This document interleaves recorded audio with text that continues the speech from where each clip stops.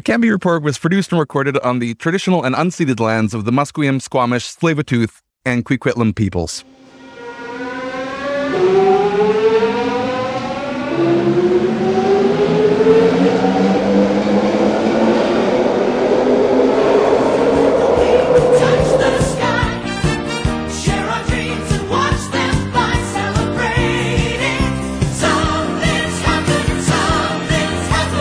It's April 13th, 2023, and there are 1,283 days until the Vancouver municipal elections. This is the Canby Report. I'm Matthew Naylor. I'm Ian Bushfield. You're on the road. I am on the road. I am traveling, which is why I sound like I am being relayed through 5 satellites. But yes, it is a nice little vacation. I'm just headed up to the Sunshine Coast for a friend's wedding. Oh, that'll be lovely. Hopefully the weather is a little bit nicer. It's been kind of all over the place here the last few weeks. It says that it won't be, but fingers crossed. Anyway, best up to your nups, as they say. Help Matthew afford to take more trips to sunnier destinations in the future. Patreon.com/Canby Report. Yes, Patreon.com/Canby Report. Your source for citizen journalism and my travel piggy bank. Yes, that's exactly how our agreement to pay me works. Lol, no, it isn't. Patreon.com/Canby Report. Thank you for everyone who has contributed up to now. It is incredibly important, and I just really wanted to say that I'm very gratified for those of you who stick with us between elections, as I feel like we've probably whittled everyone down to the kind of core listener group of that now, because it is very fun making this podcast for you. And I hope to have some interesting news about some other civic politics podcasting projects for you guys in the near future. So stay tuned for that. That's all I can say about that right now, though. Exciting stuff. Well, we could take a second to respond to listener feedback from the last episode, which is that people in our Slack were really wildly angry about your takes on the Broadway bike lane, Matthew. But I'm springing that on you, so I won't force you to respond to comments you probably missed in the Slack. Yeah, fair enough. Like, I see their point. Like, I don't think they're wrong, and I just have a limited capacity for anger about certain things. And like, is there street improvements that can be done on Broadway? Sure, but like, I don't know. I think the two things about it that I could have and should have brought to it is, like, we talked about how Broadway is one of the busiest corridors and there are a lot of cyclists along 10th and 8th, and that's infrastructure that exists, but it is kind of an induced demand situation, and also those aren't the safest. And we kind of glibly went over this. Like, the most doorings that happen in the city, like where cyclists get hit by car doors opening, is 10th Ave, because it's very busy and there's parked cars all along it. Making that safer, it would be a good thing. But I think the challenge we both ran into is the writing was so on the wall for that vote that happened kind of right after we recorded that I don't think either of us were very optimistic, and therefore didn't expend the energy defending what would otherwise be a great idea. And so we're just like, well, this is going to die and fail. Yeah, let's be mad about something else. Yeah, like that's kind of my attitude with this council. And I know that's like a little bit defeatist, and we keep telling people to not get defeatist about this, but like on some stuff, you got to keep your powder dry. Like, you can't fight every battle and win.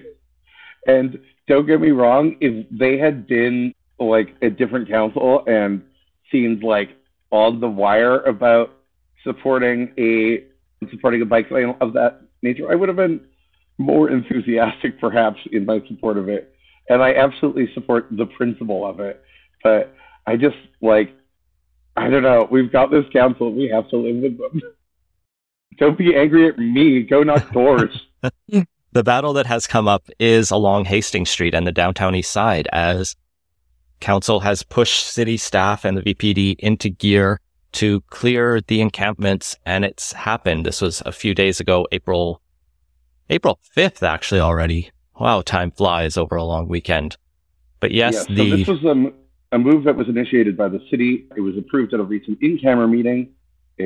Incidentally, what I consider personally a improper use of the in-camera feature.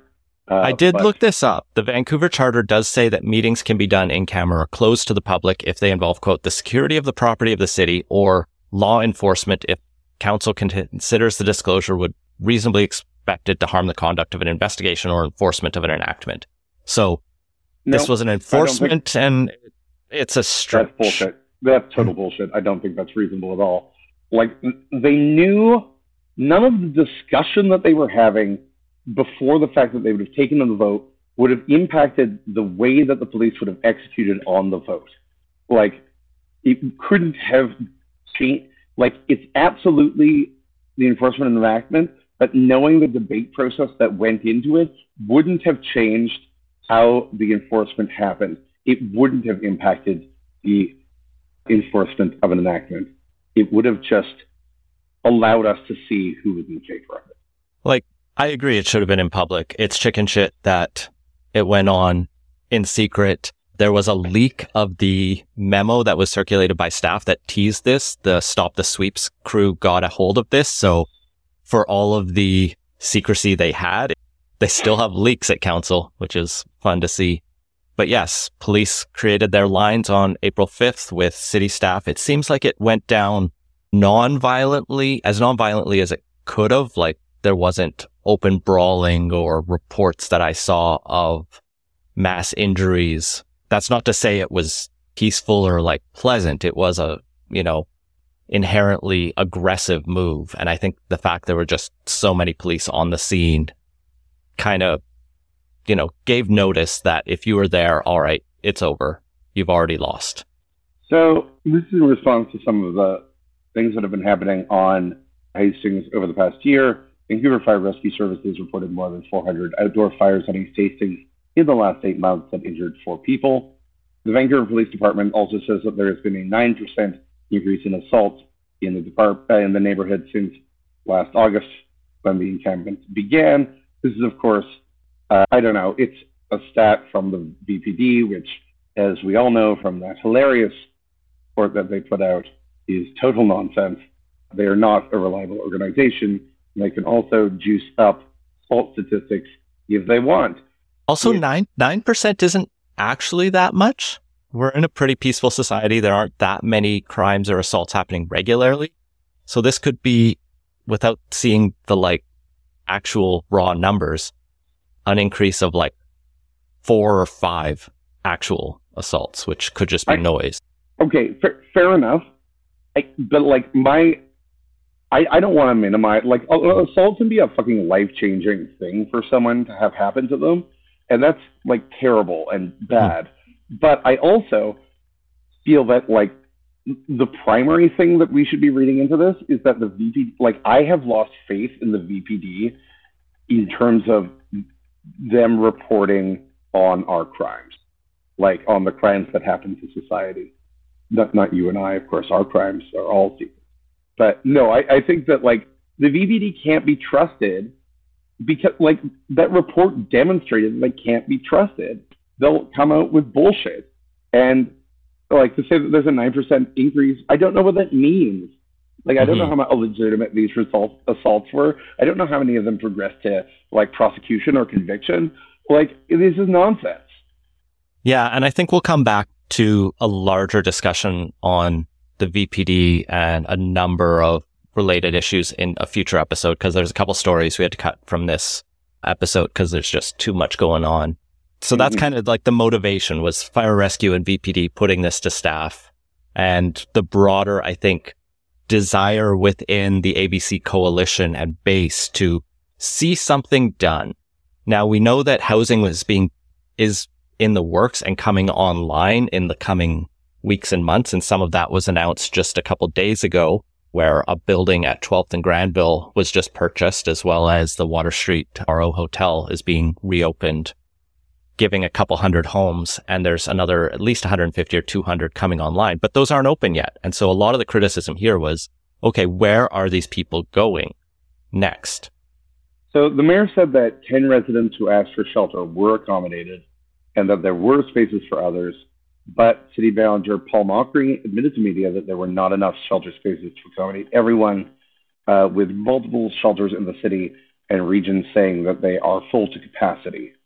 Yeah, a full 80 structures were removed. So there was, 70 people just at least pushed to other streets, other areas in the city, maybe joining Crab Park tent camp. It's shuffling decks or it's shuffling deck chairs kind of situation. It's not particularly productive. Yes, shuffling deck chairs, perhaps throwing them out. William James, a man who was living on Hastings, told CTV that police threw out the foamy that he slept on along with the rest of his belongings. He said police threatened to arrest him when he was upset about this. I'd be upset if all I had was put in a trash can. Yeah. And then, it's just ugly stuff.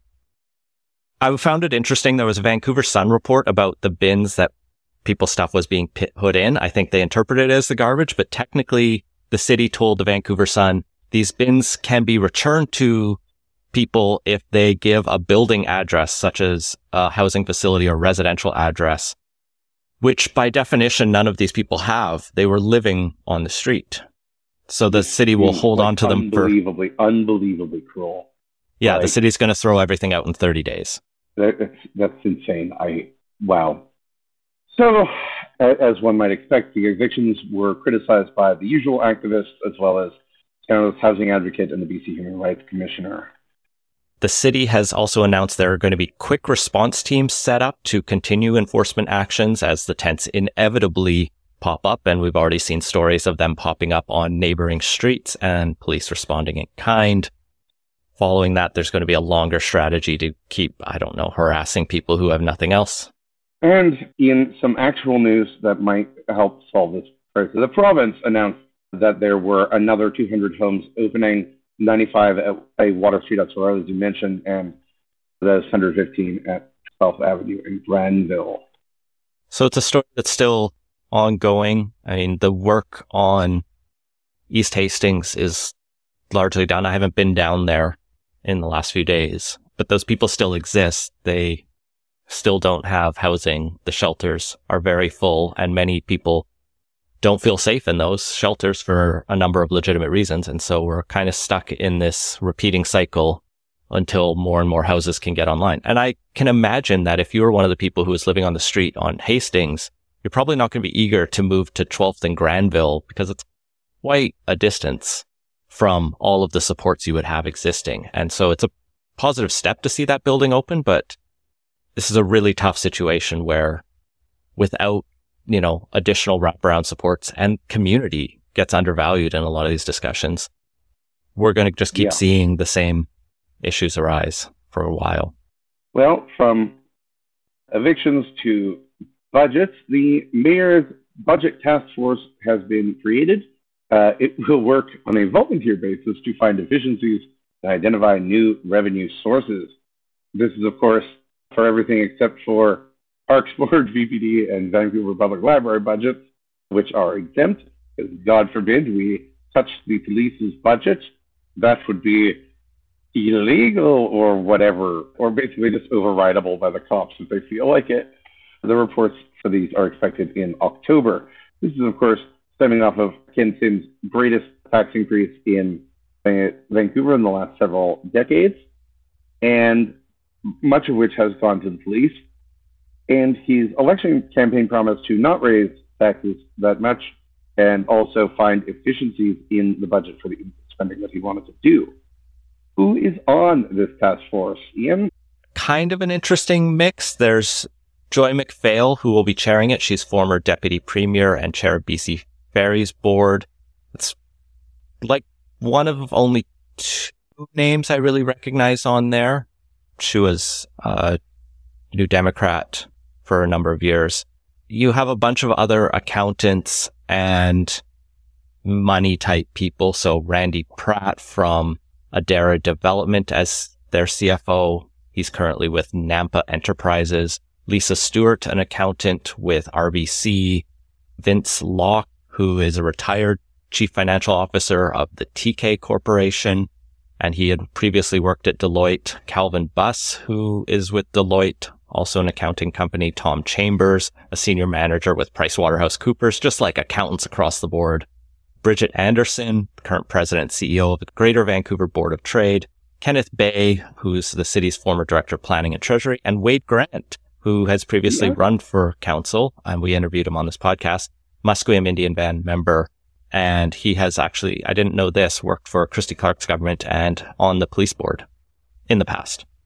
Yes. So, I mean, there are a bunch of very smart people on that panel, and I will be interested to see what they come out with, because, like, do I think that there is, to be honest, a ton of bloat in Vancouver services? Not really, but, like, there's always some excess. And so it's like that can be trimmed somewhere. And, like, there are inefficiencies in how Vancouver does run things. It's an overregulated city for sure. Is there a reason for that? Yes. Will I say that, like, man, it is nice to be back in a city where things don't look like kind of universally like garbage? Yes, that's very nice. God, the city, sight for sore eyes, holy shit. But, like, I'm a little skeptical as to them finding as much as, like, what Kempton's tax increase was going to, bring in revenue. I'm curious to see what they find on the revenue side. Maybe some, like, parking fees could be proposed and discussed by this council. That would be hilarious. Possibly a road tax would even better. But maybe there are other obvious revenue sources I'm missing, but those ones would be fun. I like the idea of just charging people a toll to come into Vancouver. Like, basically, no road tax in Vancouver, road tax. Like, for Vancouver, no road tax. If you're coming into Vancouver, road tax. If they could work with Burnaby, New West, and the Tri-Cities, they could tax the bridges that get in there. Doing all of the roads between Vancouver and Burnaby might be a little bit tough. Every single one.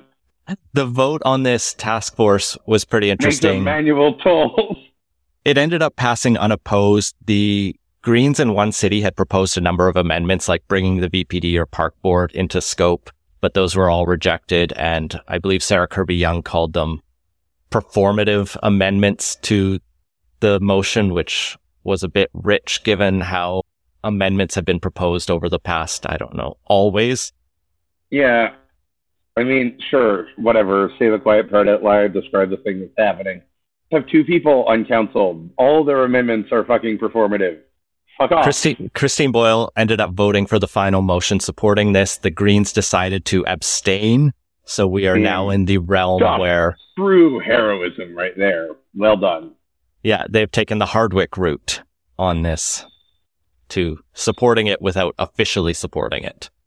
Amazing. All right. Well, in other development news, rezoning is coming to the Canby Corridor. So the Canby Corridor plan is happening. Roughly 1,600 townhomes could be built. Previously, there were 167 lots pre-zoned in 2018.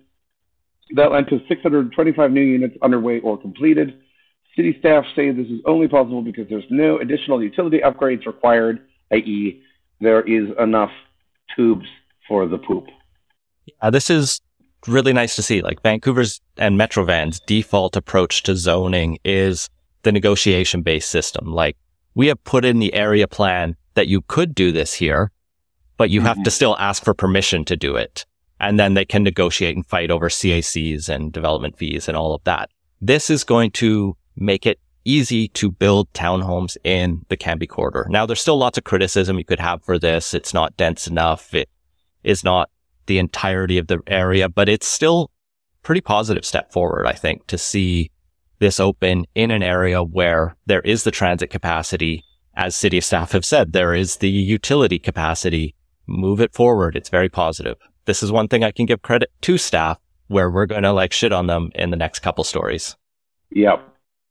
Well, yeah, that is for sure what's going to happen. So, at the Army and Navy store, which closed in 2020, a proposal for redevelopment that was rejected by staff has come directly to council under the Kennedy Stewart era policy. This policy allows for projects that have been rejected by staff to come directly to council. This particular proposal is for 3 mass timber towers of 17, 9, and 11 stories. with 155 total rental units, 44 of which will be for low or very low rents, plus 225,000 square feet of office space and retail. The previous proposal brought forward, and this is by the owner of the Army and Navy stores plus BOSA, was for a taller tower that would have impeded the view cone and otherwise I think had more office space than the area was zoned for. And I checked on Twitter and most people are criticizing this for like, why do they need another office tower? Everyone's just working from home now, which I'm not tuned in enough to that debate. I think this is a positive proposal, although it does still skew away from the downtown east side area plan. It's positive to see the 44 affordable units in there. Those are going to be run by BC Indigenous Housing Society if this goes forward, and they will be entirely subsidized by the development of the rest of the building. And so there's not actually additional government funding to build this. So it's pretty hard for the city to say no for this. The society would also be running 37 space daycare, and the building would set aside some additional space for nonprofits. So looks positive for me, but I'm sure we'll see some criticism come out in the future. Yes. So, as I mentioned, the store closed in 2020. It's currently being used by BC Housing as temporary housing. This would be more of a permanent solution. This is what we need. We're done without the view cone. Maybe. I don't know. If you don't like my take on the bike rides, come at me over view cones. I just don't see them as being as valuable as a lot of people crow about. Anyway, in other tragic news, tiny homes. Oh, how we could have lived in you. But no, the Board of Variants, that organization that I sat on for so long but have now since resigned from, it has rejected Brayden Davidson of Lanefab's proposal for 1916 William Street. This is a second rejection of the board. He had initially brought forward a 1,200 square foot home. This is that tiny lot that's like 500 square feet in total that he bought for $200,000 and is like, I can do something with that. And he was like, here, I'll put a 1,200 square foot, like narrow tower house on it. And they're like, no, don't do that. And he's like, okay, what if I do a 900 square foot house? And they're like, it's still not allowed. Bryn told Vancouver Sun and other media, the board said they recognize the fact that it would be better as housing than as just a vacant lot. Good for them. But ultimately, they weren't comfortable breaking the city rules, and the city planner was strongly opposed to the project. It's unfortunate that city staff came and complained about the livability of our proposal, whereas there is zero livability in a place that doesn't exist. Yep, that's correct. Should have voted otherwise, board. Oh well. Bryn's going to use the place as a parking lot until he figures out what he can do with this bizarre strip of land. Oh good, more part of the city signed over to cars. Just what we needed. Hooray! Hooray for the staff of the city of Vancouver! Hooray for the Board of Variants! Humbug. Anyway, in other crazy ideas, Ken Sim has shared some thoughts. Yeah. During a housing discussion at the Wall Center featuring MP Terry Beach, who endorsed a Vancouver special for apartments, saying, I honestly don't know if it would help, but I just made it up.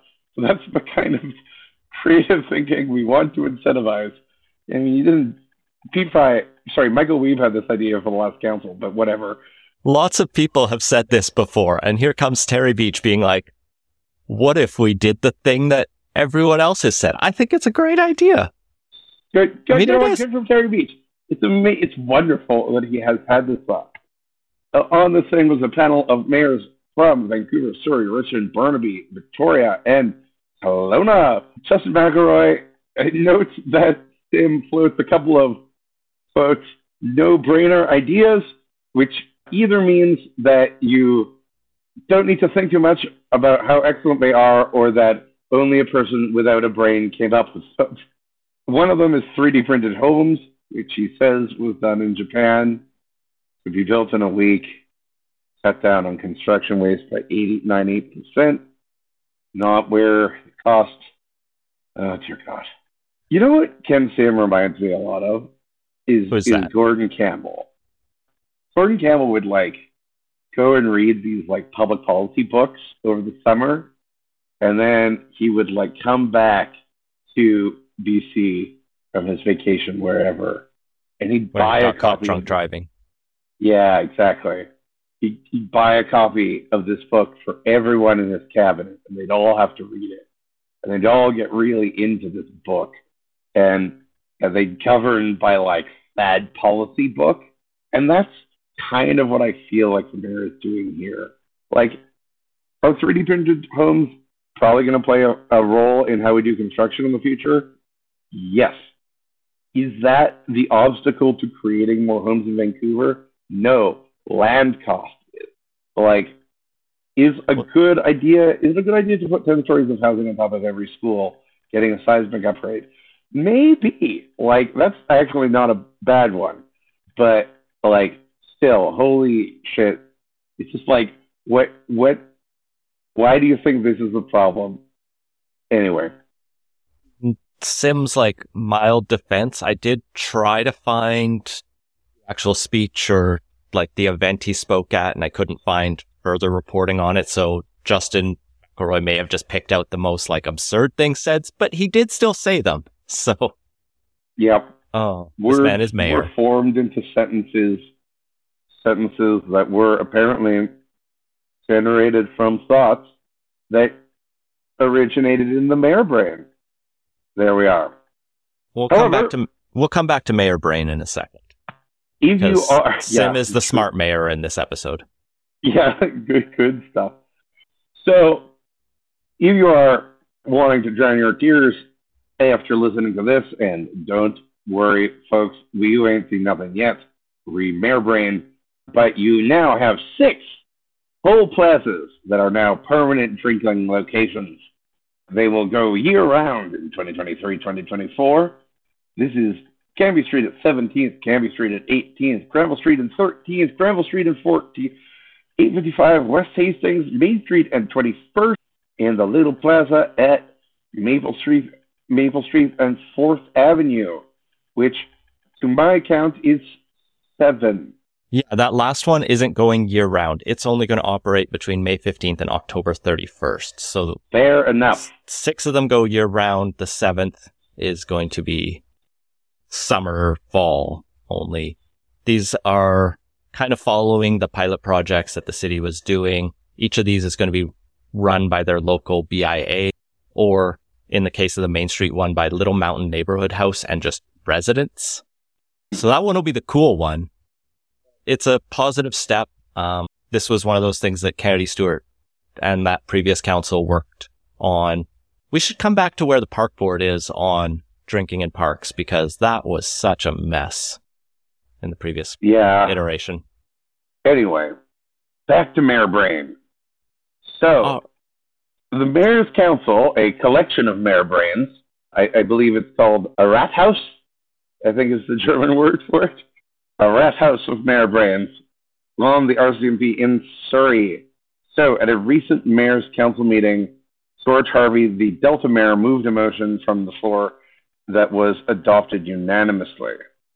Yeah, not a lot of people watch the Mayor's Council live, so the news coming out of this trickled and was led largely by Brenda Locke issuing a press release from the Mayor of Surrey's official desk, the letterhead, saying, Mayor's Council unanimously endorses keeping RCMP in Surrey.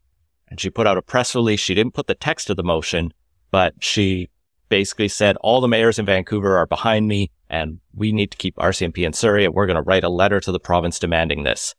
A day or two later, her opposition in Surrey, the Safe Surrey Coalition, this was Doug McCallum's party, put out a separate press release saying, that's false. That's a lie. And they included the actual motion that was moved and adopted. And this wasn't even the agenda because it was moved from the floor. That the MVRD, Metro Vancouver Regional District Board, provide the City of Surrey with a letter of support requesting a decision forthwith on the city's request to have the RCMP provide policing service for the City of Surrey. In other words, Metro Van supports a quick decision, whatever it is. Yeah, that's not support there, Mayor Locke. That's not what you got. Mike Farnworth was asked on his view of Mayor Locke's interpretation, and he said, first off, that's incorrect. Just right to the point there, Mike. He says, the letter is on its way to me is a letter requesting a decision, not about whether it should be Surrey Police or the RCMP. Brenda Locke went on to say she's had, I'm just going to read her quotes because... Yeah, no, it's worth putting this directly. I can tell you I've had countless over the years, not just this year, not just since I've been mayor, but over the years with many, many councillors, mayors about the issue. So that was my interpretation. It's my interpretation of what happened at the meeting. If somebody doesn't agree with it, they don't agree with it, but I'm not going to respond to people that weren't in the room. And it's about Mike Farnworth's interpretations. He said he wasn't there. This is insane. Like, what do you mean you're not going to respond to people who weren't in the room? People in the room already know that you're lying. You're like, I'm not going to talk about whether that I'm lying, except for the people who already know and keep your like. Also, I was told in DMs from people in the room, she had made these statements and they did not correspond to what they understood they were voting on. Yeah, no, she's full of shit. She got some serious Surrey mayor brain juice. Like, has someone tested the pipes in Surrey City Hall? Like, is something going on there? Is there, like, lead that's been leaching into the water? This is bananas. She learned the worst habits from her predecessor. She did go on to tell Surrey Now leader, I've got to tell you, I hear from mayors all over, but particularly in Metro Vancouver, because I see them all the time. They're always asking me, so many of them. This is such Trump language. I constantly get asked, when are they going to make a decision and why are they not honoring Surrey's decision? I hear it all the time from mayors and councillors. Literally no one cares, except Surrey people. I can't think of one mayor that hasn't said what's taking them so long. You've given them all this information. It's your decision to make it not. I wouldn't want him to do that to us, she said of Farnworth. They understand the cost implications of this. It does affect them, and that's the other thing. The instability of what safety is, it's starting to impact others. What? Actually, anyway, continuing on. An apology for what? My interpretation of what the motion said? Yes, you should apologize for interpreting something so egregiously wrong as to misrepresent it. Who knows what's in the heart of another? The Now leader story is so good. They go on and say, like, all right, who wrote the words that you put out in this April press release that contain quotation marks? She said, we get statements that are written here, and then I look at them, so sure, that's how everybody does it. And they said, no, but who actually wrote them? And she says, I don't know who wrote it, honestly. I don't know a thing about it. She did review it and sign it off, though. All right. So from too much communication to too little, the school board is a secret shadowy cabal deciding what your children learn. The VSB is under criticism from former trustee Ruth Herman for their meetings still being online only. She tried to go to an April 3rd special board meeting in person because she wanted to see the draft budget discussion. Now, the main budget discussions are happening on April 19th and 26th. Those are online meetings. And apparently so was the April 3rd meeting. And when she got to the offices, the doors were locked and she eventually spoke to vice superintendent who told her attendance was barred because of COVID-19 still. Later, a spokesperson, Gianna Cho, for the board said that specific meeting was closed, quote, because it was a board meeting that dissolved into a committee meeting of the whole, meaning it was for trustees plus representatives of stakeholder groups, including teachers, administrators, and support staff. That doesn't answer the question to me. Everyone's a stakeholder in a public enterprise. Like the schools. Herman also complained that she wanted to go in person to have a paper copy of the budget, and Chow told the Tyee that everything is electronic, so she wouldn't get a paper copy. That I find very believable. Yeah. It's unfortunate. I can see the value in giving some paper copies if requested, but I'm also like, these are big documents and paper waste is a real thing. So theoretically, she should have registered to speak in advance of the public online meetings on April 19th through 26th. No, I don't really buy that. These are public meetings. They should be open to the public. That's bullshit. Democracy does not happen in darkness. Going the complete opposite way, in my neck of the woods, the Coquitlam School Board is only letting people come in person. They have officially ended the practice of live streaming their meetings since they are all meeting in person now. They have had been live streaming them through the pandemic when they're meeting online or in hybrid form. But now that all of their trustees are expected to be in person, you just have to go to their office on whatever, I think it's a Monday evening at 7 p.m. Particularly if you have kids, that'll be super easy, as many parents of school-age children do. Yeah. I mean, like, in principle, I find this not technically as bad as the other thing that's happening, but, like, come on. Just stream the meetings. Yeah, especially since everywhere already bought and set up the stuff. Like, it's one thing, especially in, like, Coquitlam or Vancouver, where everybody's barely able to get to the board in person, theoretically. Mm-hmm. But you get into northern or remote rural areas, and it could be a 2-hour drive to get to your school board meeting. So they could all be streamed. This could be something the province easily supports and requires, as well as allowing in-person attendance, because in-person is different and more valuable in many ways. As Herman points out in the discussion, she could go and ask questions of trustees after the meeting informally. Like, I didn't fully understand the budget, but I didn't have like a formal question. Just help. That's good stuff. Democracy is a messy thing we're working on in a digital age, but like, don't do stupid shit, folks. It's, I don't know, frustrating. If you're doing something that lets fewer people interact with your meetings, you're probably doing democracy. Yeah. Except in that case we mentioned a couple weeks ago where they like blocked Action for Canada and the conspiracy cranks. Like, that's my exception here. Yeah. Well, no, I don't have a segue. We're just going to jump right into Vancouver Rata. Vancouver Rata is the way we end every episode of the Canby Report. It is a little tidbit from Vancouver's history, and today it's also a mystery. Yeah, this story comes via Ali Turner at Vancouver is Awesome. Headline, illegally installed plaques commemorating a Vancouver's bus route, a mystery, says city. So Turner reports on a series of plaques, little metal ones attached to lamp posts that no one knows who installed, but they read, residents' political lobbying and petitions produced the much-needed 49th Ave bus route, which began on March 21st, 1975. That statement is true, and it actually prompts Turner to dig into the history of the number 49 bus. So the 49th Ave bus was proposed in June 1973 as a replacement for the existing UBC Marine Drive bus 46.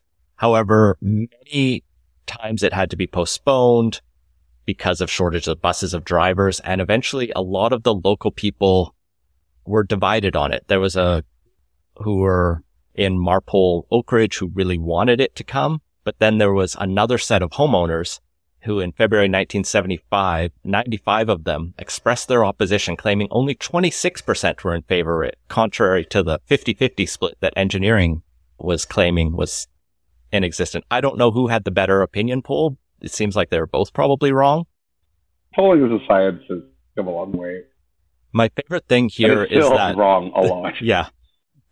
The residents allege that the city of Vancouver promised them 49th Ave was never meant to be an arterial street and demanded a refund for the money they paid curbing it if the road did become a connecting route.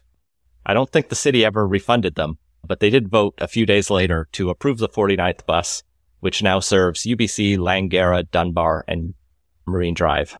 Yes, I lived very near the 49th Ave bus when I lived at 46th, and I found it very useful. It's a good route, and I am proud of the people who petitioned, lobbied, and otherwise agitated for the bus to get installed.